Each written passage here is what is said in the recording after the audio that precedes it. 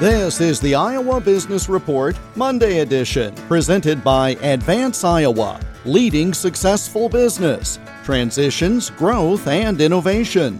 More at advanceiowa.com and search for Advance Iowa on LinkedIn and Facebook.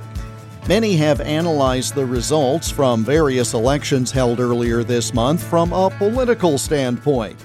But financial journalist Jordan Goodman of MoneyAnswers.com has thoughts about the election's impact on the economy.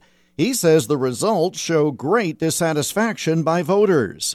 People are sick of being locked down and having school at home and mask mandates and vaccine mandates. It was just a general, I don't want what's going on now, I want something different. So I think that's what happened. We don't want the establishment. We want something different.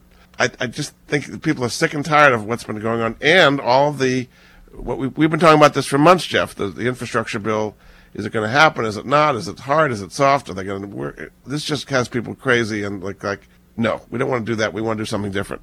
If they keep doing this, which I think they're going to, back and forth, not really accomplishing anything, I think you could have a massive wave of Republican victories in the midterms a year from now. Similar to what happened in 1994 with the Gingrich Revolution, which came after Clinton raised taxes, and then in 2010, the Tea Party responding to Obamacare. This could be a similar situation. Financial journalist Jordan Goodman of MoneyAnswers.com. The Iowa Business Report is presented by Advance Iowa, leading successful business, transitions, growth, and innovation.